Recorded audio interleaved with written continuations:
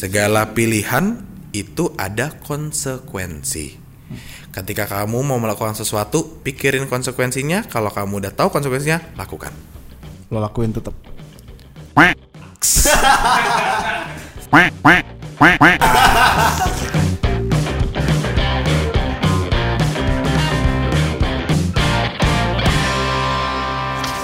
Kembali lagi di nongkrong bareng Gatsby bersama Broadcast. Kali ini saya kedatangan mas-mas biasa aja. Halo semuanya, saya biasa aja. Introduce yourself. I introduce myself. Shit, what's up brother? I'm Marlo Ernesto ya. Nama belakangnya nggak ada tuh? Enggak, gue kalau memperkenalkan diri Marlo Ernesto kayak ngapain gue abuse marga gue. Lu aja nggak abuse bokap lu kan? Noya tuh marga. Marga? Dari? Bukan Batak kan? Ambon. Oh. Lu Noya ke berapa? Ada, kalau Batak tuh ada turunannya tuh. Enggak, gue enggak ada. Enggak ada gitu-gitu ada. Yang gue tau gue Noya terakhir. Anak lu nanti lu wariskan Noya juga enggak? Kalau cowok iya, kalau cewek nggak bisa dong. Karena nanti kalau udah nikah juga hilang. Kalau cewek nggak bawa marga? Nggak bawa oh sama marga. kayak Batak berarti. Di sini katanya lu tuh gamers garis keras. Iya. Lu kan sempat jadi pro player kan itu? Sempat. Itu kenapa nggak bertahan lama sih? Gajinya dikit tapi kerjanya banyak. Dikit tuh kan relatif pak. Mungkin dikit buat lu, banyak buat gua. Itu pasti. Pasti. Sorry. Jangan ngomong kata-kata kasar dong, ada sponsor. Sorry. Gimana sih? Masih belajar Kita kan saya. lagi nongkrong bareng Gatsby. Iya. kakinya naik dong kalau nongkrong. Oh iya. Gila. Tapi bukannya lu punya podcast kan? Punya. Nggak nongkrong. Oh, itu nggak nongkrong ya? Podcast gue masih tahu diri lah kalau duduk mah. Seruput nendang ini. Halo, selamat datang di Seruput Nendang. Boom. Hafal betul. Fans gimana? Gue seneng banget. Iya. Jarang loh ada yang dengerin podcast kita. Kenapa tuh kalau boleh tahu? Ini emang nggak ada arahnya sih. Emang. Podcastnya. Jadi ya nggak apa-apa, gue senangnya kalau ada yang bilang gue dengerin Seruput Nendang loh. Tes dong gua, biar gua nggak kayak cuman basa-basi doang. Benar. Oke, episode mana yang paling disuka? Pakar Cinta Tangsel. 1-2 suka gua. 1-2 suka. Iya. 3-4-5 skip. Ada ya emang? Nggak tahu saya kalau itu. Gua mau membantah dulu pak. Oh iya, oke. Karena kan lu self proclaim podcast lu terbaik di Tangsel nih. Sementara nih ya, agak-agak sektor 7 tuh ada tuh namanya. Coba dilihat sini. Nah ini. Gatsby. Bukan. yang ini. Ada namanya Broadcast. Broadcast. Itu Tangsel juga loh. Tangsel juga. Iya, pede banget Anda ngeklaim terbaik si Tangsel. Lo apapun kan di self claim sama warga Indonesia. Gamers ganteng idaman self claim nggak? Betul. Raja terakhir yang like self claim nggak? Iya sih, self proclaim semuanya ya. Nggak apa-apa, kita boleh self claim juga. Podcast terbaik di Tangsel. Lu tahu nggak sih yang kalau lu buka Spotify chart ada? Oh ada. Terakhir sih saya lihat 632 bukan. Ya? Oh bukan. Batasnya 200. Ya. Oh 200 batasnya. Iya. Gue baru tahu lagi. Lu lumayan lu tinggi lu, gue lihat Enggak, gue gak pernah ngecek. 30-40 lu kayaknya. Oh iya? Seruput nendang ya. Wow. Podcast tuh kan ada strateginya. Gimana kalau misalnya bapak lo undang ke podcast lu bakal bahas apa kira-kira? Nah udah pernah 2 kali. Hah? Itu kan bahas keluarga doang. Gue belum pernah ngundang dia sebagai dia sih. Gue ngundang bokap gue aja, kayak mau bokap gue Andi Noya atau Hartono ya dulu gue undang. Gue nggak tahu maksudnya bokap lain gitu. Ya gue pengen ngundang keluarga gue, ayah ibu gue panggil ayah ibu, bukan Andi Noya dan istrinya kan. Jadi ya gue ngundangnya mereka sebagai orang tua, bukan sebagai siapa Andi Noya. Lo ada ekspektasi bakal jadi jurnalis nggak dari keluarga? Maksudnya mereka punya ekspektasi anak-anaknya gitu? Ya, anak-anak. Enggak sih, mereka nggak pernah memaksakan keinginan mereka ke anak-anaknya. Keren. Gitu emang, kalau hidup tuh harus musyawarah. Dan mufakat ya. Iya, supaya lebih maju lah. Lu ya. kan gue liat di mana ya? Di Instagram lu. Suka main game tuh. Suka main game gue. Dan lu katanya sempat jadi pro player ya? Sempet. Itu kan berarti udah kayak hobi yang menjadi profesi. Itu kan sudah udah berbanding lurus lah, udah achievement lah gitu kan. Kenapa sampai berhenti selain tadi lu bilang gajinya kecil ya? Enggak, itu bukan alasan gue berhenti sebenarnya. No life. Enggak, no life dari dulu gue no life. Tapi maksudnya waktu itu gue nganggep main game itu adalah sebuah hobi. Yeah. Terus gue ngerasa apa mungkin ini passion ya, gue juga belum tahu. Jadi gue coba figure out sendiri dengan cara coba aja ini gue jadiin profesi dulu supaya gue tahu. Setidaknya gue udah pernah mencoba lah, kalaupun nantinya gue nggak suka, yang penting gue harus nyoba dulu karena gue nggak akan tahu gue suka atau nggak kan. Jadi ya udah kayak cobalah jadi pro player, terus untung-untungan ternyata ada yang mau. Waktu itu gue masuk ke NXL, Di situ gue nggak lama, 4 bulan apa 5 bulan. Jadi itu sebenarnya timingnya jelek banget sih. Itu gue masih kuliah, jadi jamnya gila, capeknya gila banget. Gue kuliah tuh dari jam 8.30 sampai 12 siang. Abis itu gue langsung ATW ke tempat gue latihan main game sekitar jam 1:30 2. Kita latihan sampai jam 9-10 malam. Besoknya gue kuliah lagi jam 8. Itu Senin sampai Kamis. Jumat, Sabtu, Minggu kita turnamen. Selalu kayak gitu selama 4 bulan. Cing, berarti benar-benar gak ada kehidupan ya? Nggak ada. Gue sampai waktu itu nggak ketemu pacar, nggak ketemu teman-teman kayak gitu. Kayak udah hidup gue cuma buat game dan kuliah, kasar kayak gitu. Dulu sebelum gue menjadi profesional, gue bahagia main game. Ini pelarian gue dan dimana gue selalu senang. Tapi kok jadi pressure. Jadi menurut gue ini gue nggak mau sampai gue meninggalkan game dengan image yang buruk gitu. Gue nggak mau sampai gue benci soal game karena gue takut atau nggak, kayak gue nggak suka atau ribet atau nyebelin, jadi nggak mau, udah gue cabut aja. Gue mengundurkan diri, nggak 4 bulan 5 bulan kali ya, 6 bulan. Sampai akhirnya kakak gue ngajakin bikin podcast, main YouTube. Bukannya lu YouTube lu udah lama kan, dulu banyak video-video lucunya. Dulu itu gue dikenal sebagai Marlosi setahun sekali nguploadnya. Ya, jadi memang jadi buat gue itu YouTube tuh bukan mata pencaharian. Allah. Asik, keren banget. Maksud gue itu bukan sebuah pekerjaan, itu bukan sebuah karir yang pengen gue ambil gitu. Gue itu dari dulu emang awal terjun ke dunia sosmed dan YouTube adalah buat seneng-seneng. Jadi gue nggak mau karena pressure kiri kanan, jadi gue kok harus bikin ya, harus ngebuat ini, harus tuntutan ngebuat itu. Tuntutan, maksud gue sejak kapan kreativitas itu menjadi sebuah kompetisi? Keren. Lo tadi kan sempat bilang kalau itu bukan karir path yang mau lo kejar gitu. Sekarang udah tahu? Udah, jadi pro player lagi. Gimana sih? Kok labil? Enggak. Tapi semenjak ada podcast gue ngerasa bahwa gue seneng karena waktu itu kan syutingnya kayak palingan sketsa dan segala macam hal-hal yang lucu-lucuan, komedi hahaha aja gitu. Tapi kan harus mikir dan segala macam, dan gue ngerasa aduh malas kalau bikin gini. Sementara podcast tuh di mana gue bisa ngobrol aja kayak nongkrong. Terus dapat duitnya, ya udah deal. Deal ya, kayak gue lagi nongkrong terus direkam nggak sengaja viral aja. Iya. Tapi gue nggak pernah viral. Terus dan nggak pernah ada tuntutan juga. Enaknya kita mau milih pembahasan apa yang kita mau bahas. Kalau ada yang gue nggak suka, gue bisa bilang gue nggak mau. Betul. Dan itu menurut gue enak jadinya. Ngerjainnya nggak setengah hati tapi kayak bahagia. Kalau bawaannya kalau mau syuting bikin podcast tuh bukan gue pengen kerja, pengen syuting. Enggak, gue pengen nongkrong nih gitu. Jadi kayak gue pengen nongkrong bareng Gatsby. Kalau misalnya gue bilang hobi podcast lo itu sebagai hobi, gimana? Sama nggak? Sama, tapi podcast sekarang udah gue treat sebagai salah satu source of income. Oh, pendapatan. Iya. Maksudnya dulu kan gue nggak pernah mau ngelihat ini sebagai mata pencaharian ya. Sekarang gue udah nggak boleh egois, gue udah nggak boleh mikir tentang diri gue sendiri. Tapi gue punya kakak gue punya tim gue punya duit. Iya dong. Harus gue bagi, gitu loh. Jadi kayak tanggung jawabnya udah bukan tentang apakah saya bisa hidup, tapi tanggung jawabnya udah apakah 8 orang yang bersama saya bisa hidup. Keren, kayak gitu. Lo leadership banget lo ya. Lah emang gue kan pemimpin. Terus misalnya nih, lu jalanin terus nanti tiba-tiba lu ketemu fase di mana kayak lu main game. Ah ini capek nih gue nih. Udah. Terus lanjut. Lanjut. Kemarin waktu itu gue minta break sekitar 2 minggu 3 minggu.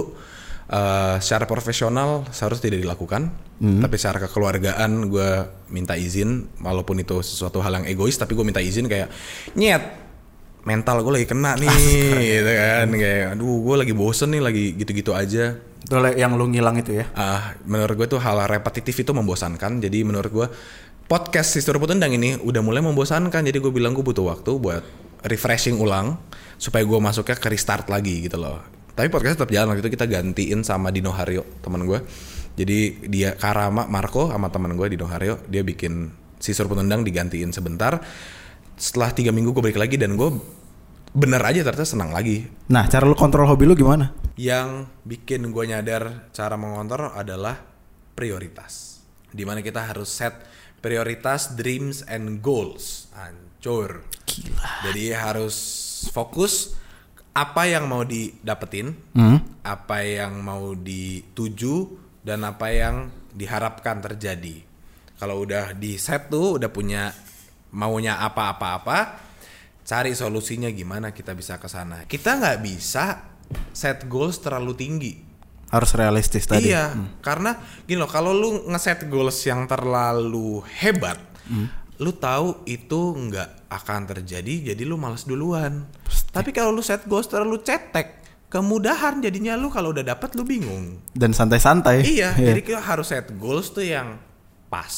Dari situ gue nyadar bahwa kita harus mengotak-ngotakan mana yang hobi, prioritas, mana yang realita, mana yang prioritas. Jangan pernah menjadikan hobi sebuah masalah. Dan jangan biarkan hobi take control your life. Goddamn shit. You 100% right, brother. Ngomongin YouTube dikit, Mas.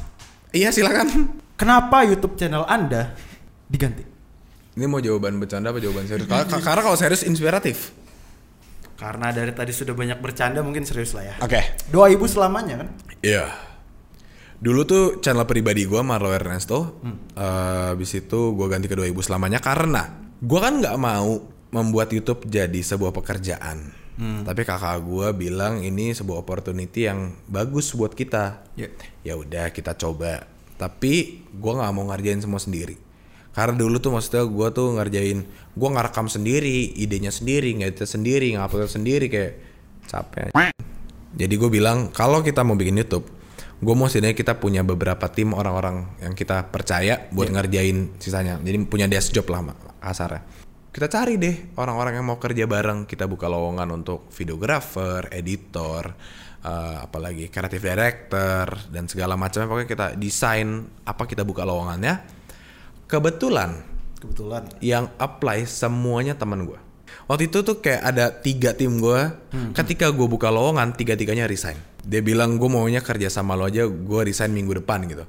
Tapi kan ada hak sebulan kan. Jadi gue bilang ya udah oke, kalau resign minggu depan, kita ketemu bulan depan udah jadi tim. Maksudnya yang gue jual ke tim gue waktu itu adalah visi dan misi.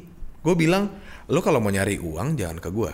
Lo kerja di kantor aja, jangan pada keluar. Tapi kalau lo pengen nambah skill, pengen nyari wawasan lebih, pengen berkarya bareng, pengen ngebikin sesuatu yang kita bisa tonton di YouTube, ayo kita barengan kerjanya. Dari situ timnya kebentuk dan segala macam. Gue ngerasa gue nggak mau gue punya tim kerjanya di bawah nama Marlo Ernesto.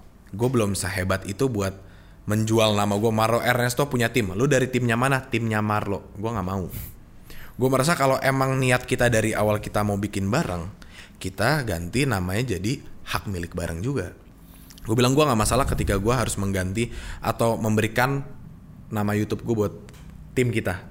Daripada kita bikin tim baru, bikin YouTube baru, lama lagi naiknya, susah lagi prosesnya, nggak usah lewatin itu, kita kayak lompat 1 step, udah punya masa, tinggal ditambahin masanya. Makanya gue ganti nama Doa Ibu Selamanya.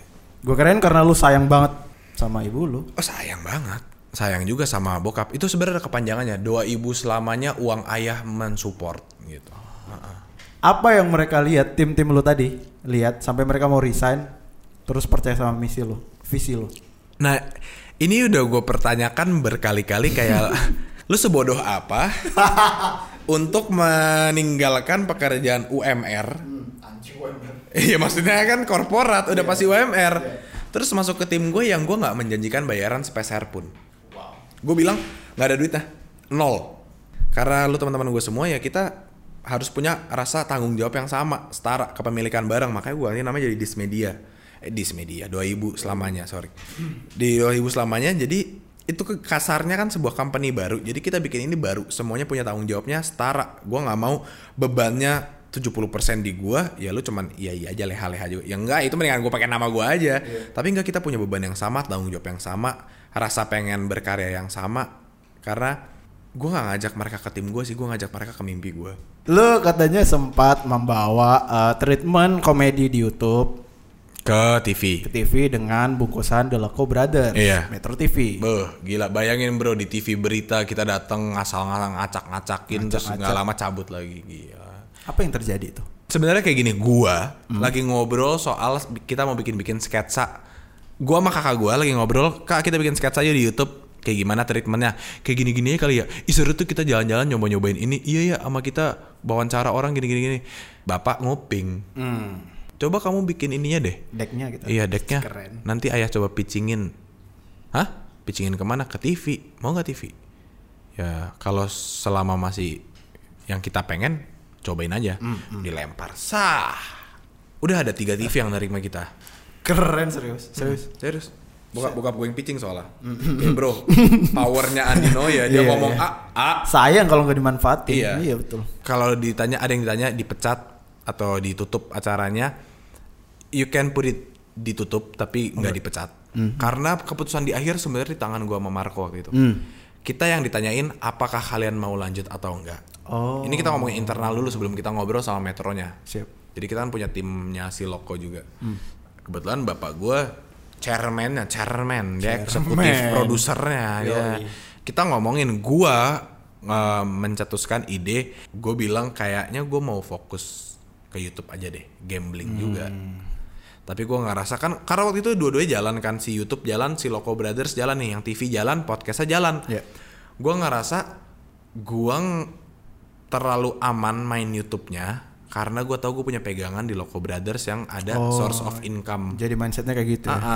Dan kebetulan gue mau bilang membuahkan hasil kagak juga. YouTube lo maksudnya. Kagak, miskin aja gue. Tapi kan berjalan sesuai plan lo, mungkin itu kalimatnya. Iya berjalan. Itu mungkin kalimat yang bagus, berjalan sesuai plan gue. Karena balik lagi di Loko, di Metro itu gue masih ngerasa kerja, masih ngerasa pressure, ada demand, jangan ini, jangan itu, copot anting, biar kelihatan tato sering-sering kan, segala macam. Sementara di YouTube itu kayak anak yang gue gedein sendiri nih, udah bisa ngerangkak nih sekarang, gitu loh. Jadi maksudnya gue pun di YouTube masih kecil, jadi gue anggapnya waktu itu anaknya baru lahir, digendong, ini baru bisa merangkak dikit-dikit tapi jatuh lagi gitu loh. Nanti suatu saat nanti anak gue bakal menjadi pelari maraton tercepat. Siap. Saksikan. Analogi yang mantap sih itu. Enggak lah, itu terlalu ambisius. Jangan terlalu ambisius, ntar masuk UI. Oke, sekarang kita mulai games dulu. Nanti masnya impersonate seseorang yang kayaknya Anda udah familiar lah.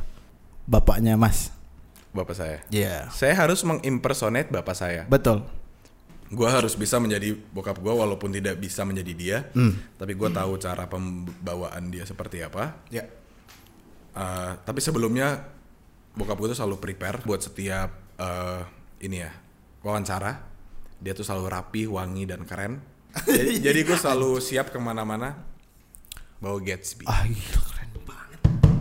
Spray pomade quick and grease. Bukan brand tap in. Bukan. Sama sekali bukan product placement. Center. Ya, bukan. Emang tadi dibawa kan, lu bawa kan ini? Lo kan keluar dari kantong. Iya. Oh, ini wanginya masih belum gimana-gimana. Ini nih. Bukan produk placement sedikit pun. Jadi ini adalah produk-produk personal saya yang saya bawa ke sini. Lu biasanya beli di mana, Marlo? Gua kalau beli di tempat yang sangat terpercaya aja. Di Mendem Official. Mendem Official tuh ya. Ada di Tokopedia, ada di Shopee.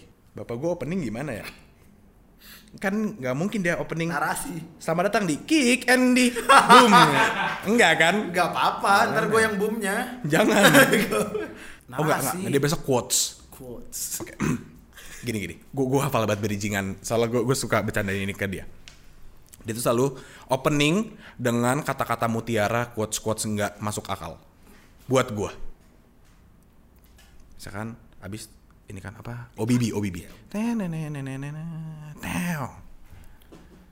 Jika kalian merasa lelah, istirahat. Jika kalian merasa sehat, cobain sakit. Ada sebuah kisah di mana orang sakit makin sakit. Kisah yang sangat inspiratif. Kita simak dulu ceritanya. Terus ada ini video ke play. Seorang anak muda ditinggalkan bapak ibunya sejak dini. Dia bergelut di dunia menjadi apapun, konten kreator. Di ibu kota yang sangat berat, dia masih biasa aja. Inilah Frankie Wijaya. Baik, Frankie, kita beri tepuk tangan dulu, Frankie. Makasih nih Pak Andi. Ya, Anda nih dikenal sebagai konten kreator. Betul Pak. Emang itu sebutan yang Anda inginkan? Sebenarnya saya pengennya tuh jadi TikTokers. Cuman saya nggak terlalu cantik. Jadi saya ya udahlah bikin konten positif gitu. Dan kalau ada yang ngatain sih saya balas dengan karya biasanya. Kayak gitu, Pak. Menarik sekali ini karena tidak banyak orang yang balas dengan karya. Iya, jadi misalnya ada teman saya mukul, gue balas dengan karya lu, gitu saya. Kayak gitu. Saya suka ketika ada satu individu yang sangat-sangat konsisten. Dimana kalau dia bodoh, bodohnya konsisten. Dimana kalau dia nggak jelasnya konsisten dari awal podcast.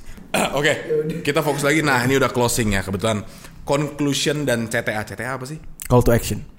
Jangan lupa beli guys. Saya pengen punya bapak kayak Andi F. Noya gitu. Saya tidak mau punya anak kayak Anda. Boleh saya kembali ke proses saya sebagai jurnalis? Karena kalau saya yang nanya lagi, bayarannya udah beda. Betul. Dan saya juga nggak begitu menarik buat dikulik. Oke, lanjut kita diskusi lagi nih, Mas Marlo ya. Ya, masih nongkrong bareng Gatsby. Nongkrong bareng Gatsby yang sama sekali tidak sponsorin ya. Lanjut kita mau ngomongin soal Noya nih, Noya family. Kayak apa sih rasanya punya orang tua yang terkenal? Enggak lah. Rasanya, bukan enggak lah. Bukan, maksudnya lu mau bilang kalau bokap gua terkenal, enggak. Dia belum selevel Anang, belum selevel Krisdayanti dan segala macamnya. Mungkin iya, public figure iya, tapi kalau terkenal sebagai artis kayak enggak. Jadi diketahui orang mungkin ya. Perasaannya pertama, ini tergantung perasaan dalam apa, menjadi anakkah atau dalam bidang pekerjaan atau dalam publik. Dari yang paling umum menjadi anak. Umum jadi anak. Oke, jadi anak menurut gue nggak ada pressure sedikit pun, nggak ada apa-apanya. Saya melihat ayah saya sebagai ayah saya. Jadi saya tidak pernah terbawa pressure akan profesi dia apa, tentang dia di mata umum apa. Ketika saya bersama dia ayah saya yang saya tahu. Jadi terlepas dari dia host Kick Andy, atau terlepas dari dia dikenal orang dan segala macam, ayah saya masih menjadi ayah saya yang sebagai sosok yang saya kenal dari dulu sampai sekarang nggak beda. Oke, dari kacamata luar deh, dari luar keluarga. Maksudnya gimana? Kacamata profesional deh. Dari kacamata profesional mungkin lebih tegang, lebih pressure, lebih menyeramkan. Satu kesalahan yang keluarganya buat, nama dia bisa dimasuk-masukin, entah apapun itu. Dan kalau dari sisi gue ya, gue dulu nggak pernah mau pakai nama Noya karena gue pengen mencoba sendiri tanpa menggunakan nama marga. Pressure-nya adalah segala keberhasilan itu dicapnya karena bokap gue. Pasti. Iya. Segala kesalahan dicapnya bawa nama bokap gue. Ya jelas aja Marlo bisa terkenal bapaknya Andi Noya. Ya ampun, anaknya Andi Noya ngomongnya kayak gini. Itu udah makanan gue sehari-hari lah. Jadi kayak gue nggak mau dibegituin terus. Jadinya gue nggak mau bawa nama Noya dan segala macamnya. Cuman semakin kesini gue ngerasa kenapa gue berani ngajak bokap gue ke Suriput Tendang. Gue ngajak dia sebagai seorang ayah, bukan seorang Andi Noya. Jadi gue udah nggak takut karena ini mau sampai kapanpun, sampai gimana pun, sampai dia mati, sampai gue mati.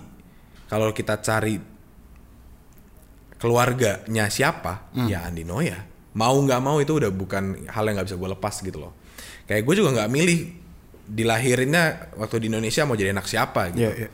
Kan nggak bisa juga. Tapi terlepas dari itu dia masih menjadi sosok ayah gue yang gue tahu dan yang gue sayang dan yang gue kenal. Tapi ketika di publik ya mungkin kita lebih harus behave. Oke. Gue tarik mundur dikit. Tadi lu sempat bilang berarti lu sempat menanggalkan marga Noya ini. Cukup lama sih. Jadi dulu tuh gue emang suka di dunia sosial media. Gue nggak mau ada Noya, jadi gue Marlo Ernesto. Ketika kakak gue mau dikenal, gue suruh mereka ganti namanya, jangan ada Noyanya. Jadi Karama ganti ke Marco Parama, Karyo ganti ke I Pronounce You. Jadi udah pokoknya kita ganti nama jadi kayak nggak meninggalkan jejak Noya. Udah itu tuh bertahan sekitar 4 tahun 5 tahun kali ya. Mungkin yang tahu gue anaknya Andi Noya ketika ngelihat kalau kita lagi makan keluarga, tapi dalam sosial media nggak pernah ada tuh bokap gue siapa, nyokap gue siapa, nggak ada yang pernah gue publish. Sampai suatu saat nih gue masih ingat banget ceritanya. Kita lagi liburan ke Bali, bokap gue ngepost di Facebooknya, liburan bareng keluarga.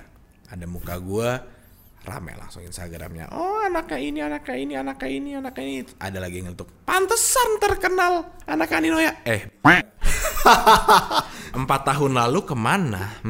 Ketika saya udah mulai naik kok kamu nggak gituin saya? Tapi ya udahlah, terlepas dari itu, gue marah ke ayah. Kenapa setelah bertahun-tahun gue coba ngumpet dari nama lu bisa-bisa ngepost kayak gak ada dosa? Jawabannya simpel. Loh, kenapa? Ayah kan mau ngepost sama keluarga ayah. Udah, argumentasi gue, segala argumen gue pasti kalah. Selesai ya. Udah ya, memang keluarga nomor 1. Udah, gak bisa diganggu gugat. Jadi gue setuju dan sampai sekarang makanya gue udah gak mau denial soal bokap gue. Tapi kalau ditanya masih gak suka, masih. Sampai detik ini gue masih gak suka ketika gue diomongin soal bokap gue atau dibandingkan atau di apa-apain lah. Jadi ya udah, tapi kan itu sebuah hal yang nggak bisa gue hindari. Perasaan ayah lo ketika lo nggak mau pakai nama Noya? Sebagai ayah dia sedih, tapi kalau sebagai orang wartawan profesional dia melihat bangga, menghargai lah ya. Iya, dia pernah bilang ke gue kalau dia sangat suka, dia senang banget ketika ngelihat gue nggak mau pakai marganya, sementara gue tahu kalau gue pakai nama dia, menjual nama dia kemana-mana bakal lebih sukses, kasarnya gitu. Tapi dia bilang dia seneng ketika dia ngelihat gue mencoba berusaha sendiri tanpa bawa namanya, gitu.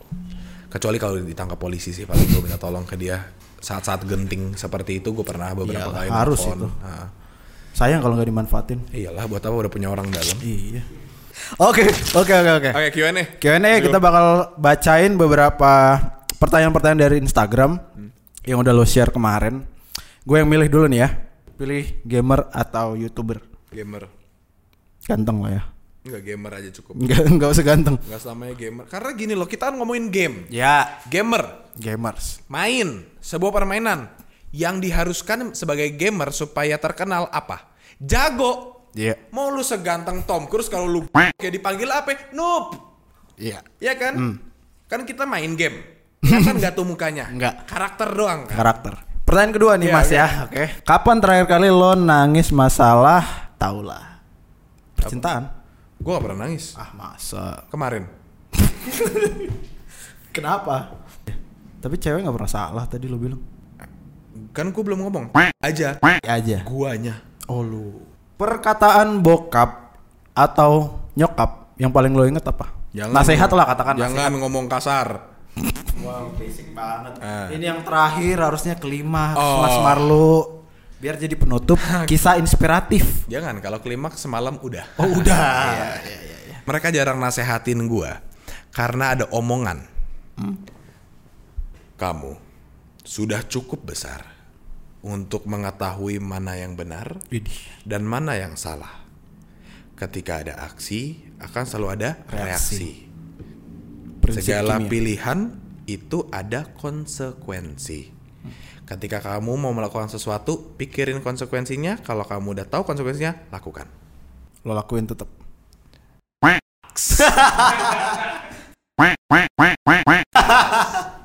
Konsekuensinya ya gitu. Ketangkep.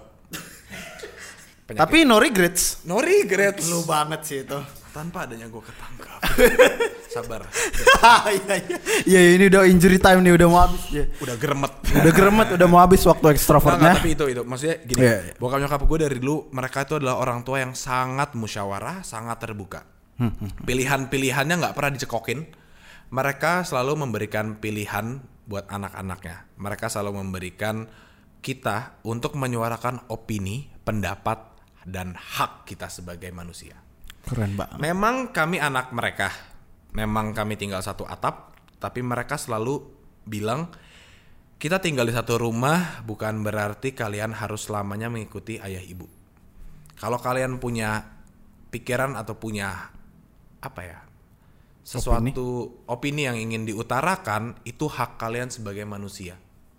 Jadi omongin aja. Ya udah gue omongin, waktu itu gue omongin gue pengen drop out kuliah. Waktu itu gue omongin gue pengen berhenti sekolah. Waktu itu maksudnya gue ini ada masalah dengan gue dan sekolah. Gue SMA keluar sekolah, homeschooling. Gue kuliah drop out. Jadi kayak gue tuh ada masalah dengan edukasi. Sementara bokap nyokap gue tuh orang yang paling keras mengenai edukasi. Mereka selalu bilang edukasi itu nomor 1. Gue tanya kenapa, karena bokap gue nggak pernah mendapatkan privilege privilege untuk mendapatkan edukasi yang seharusnya didapatkan. Jadi ketika dia merasa dia mampu membiayai anak-anaknya buat mendapatkan edukasi yang lebih, go for it. Sementara gue nggak mau. Jadi gitu, mereka nggak ada di dunia ini yang paling strict kecuali edukasi. Gue dibolehin tindik, gue dibolehin tatoan, gue dibolehin ngerokok, tapi soal edukasi itu yang nggak boleh diganggu gugat. Toh itu kan perkataan mereka, tapi bukti nyatanya adalah seorang Marlo. Sekeras-kerasa mereka, sekekeh-kekehnya tuh orang kolot, mereka masih terbuka untuk opini seorang anak yang gak mau sekolah. Jadi buat orang-orang tua yang nonton atau kalian ketika nanti menjadi orang tua, jangan didoktrin anaknya, dilepas. Persis, sepakat. Jadi orang open minded ternyata mengasyikan. Maksudnya gue ngeliat orang tua gue ya, tapi balik lagi, bukan berarti diperbolehkan tapi nggak dipantau ya. Ketika gue bilang gue mau keluar sekolah, menurut kalian mungkin gue ngomongnya gue dibolehin keluar sekolah langsung. Iya, padahal enggak. Ada proses berantemnya, ada proses argumentasi, bahkan gue sampai punya presentasi kenapa saya harus kenapa saya harus keluar kampus. Keren. Itu gue bikin, gue pakai baju kemeja, gue bawa laptop, di makan malam gue presentasi serius. Setelah itu gue buktiin apa yang gue omongin gue wujudin. Gue udah punya life plan, gue udah kabur sekolah, tiba-tiba gue nggak berhasil kasarnya. Kalau gue dipaksa masuk sekolah, gue masuk sekolah lagi. Karena gue udah ngerasa ya udah yang gue coba nggak berhasil, mungkin cara orang tua yang paling benar. Gitu. Dan lo dikasih kesempatan tuh ya. Iya. Udah. Oke, tutup kali ya. Gue udah capek banget nih. Udah tutup aja ini YouTube-nya. Ya oke, thank you semuanya. Oke, terima kasih buat kalian yang udah nonton video ini. Jangan lupa buat like, comment, dan subscribe YouTube channelnya Gatsby Indonesia. Follow juga Instagram kita @GatsbyCode. Bye.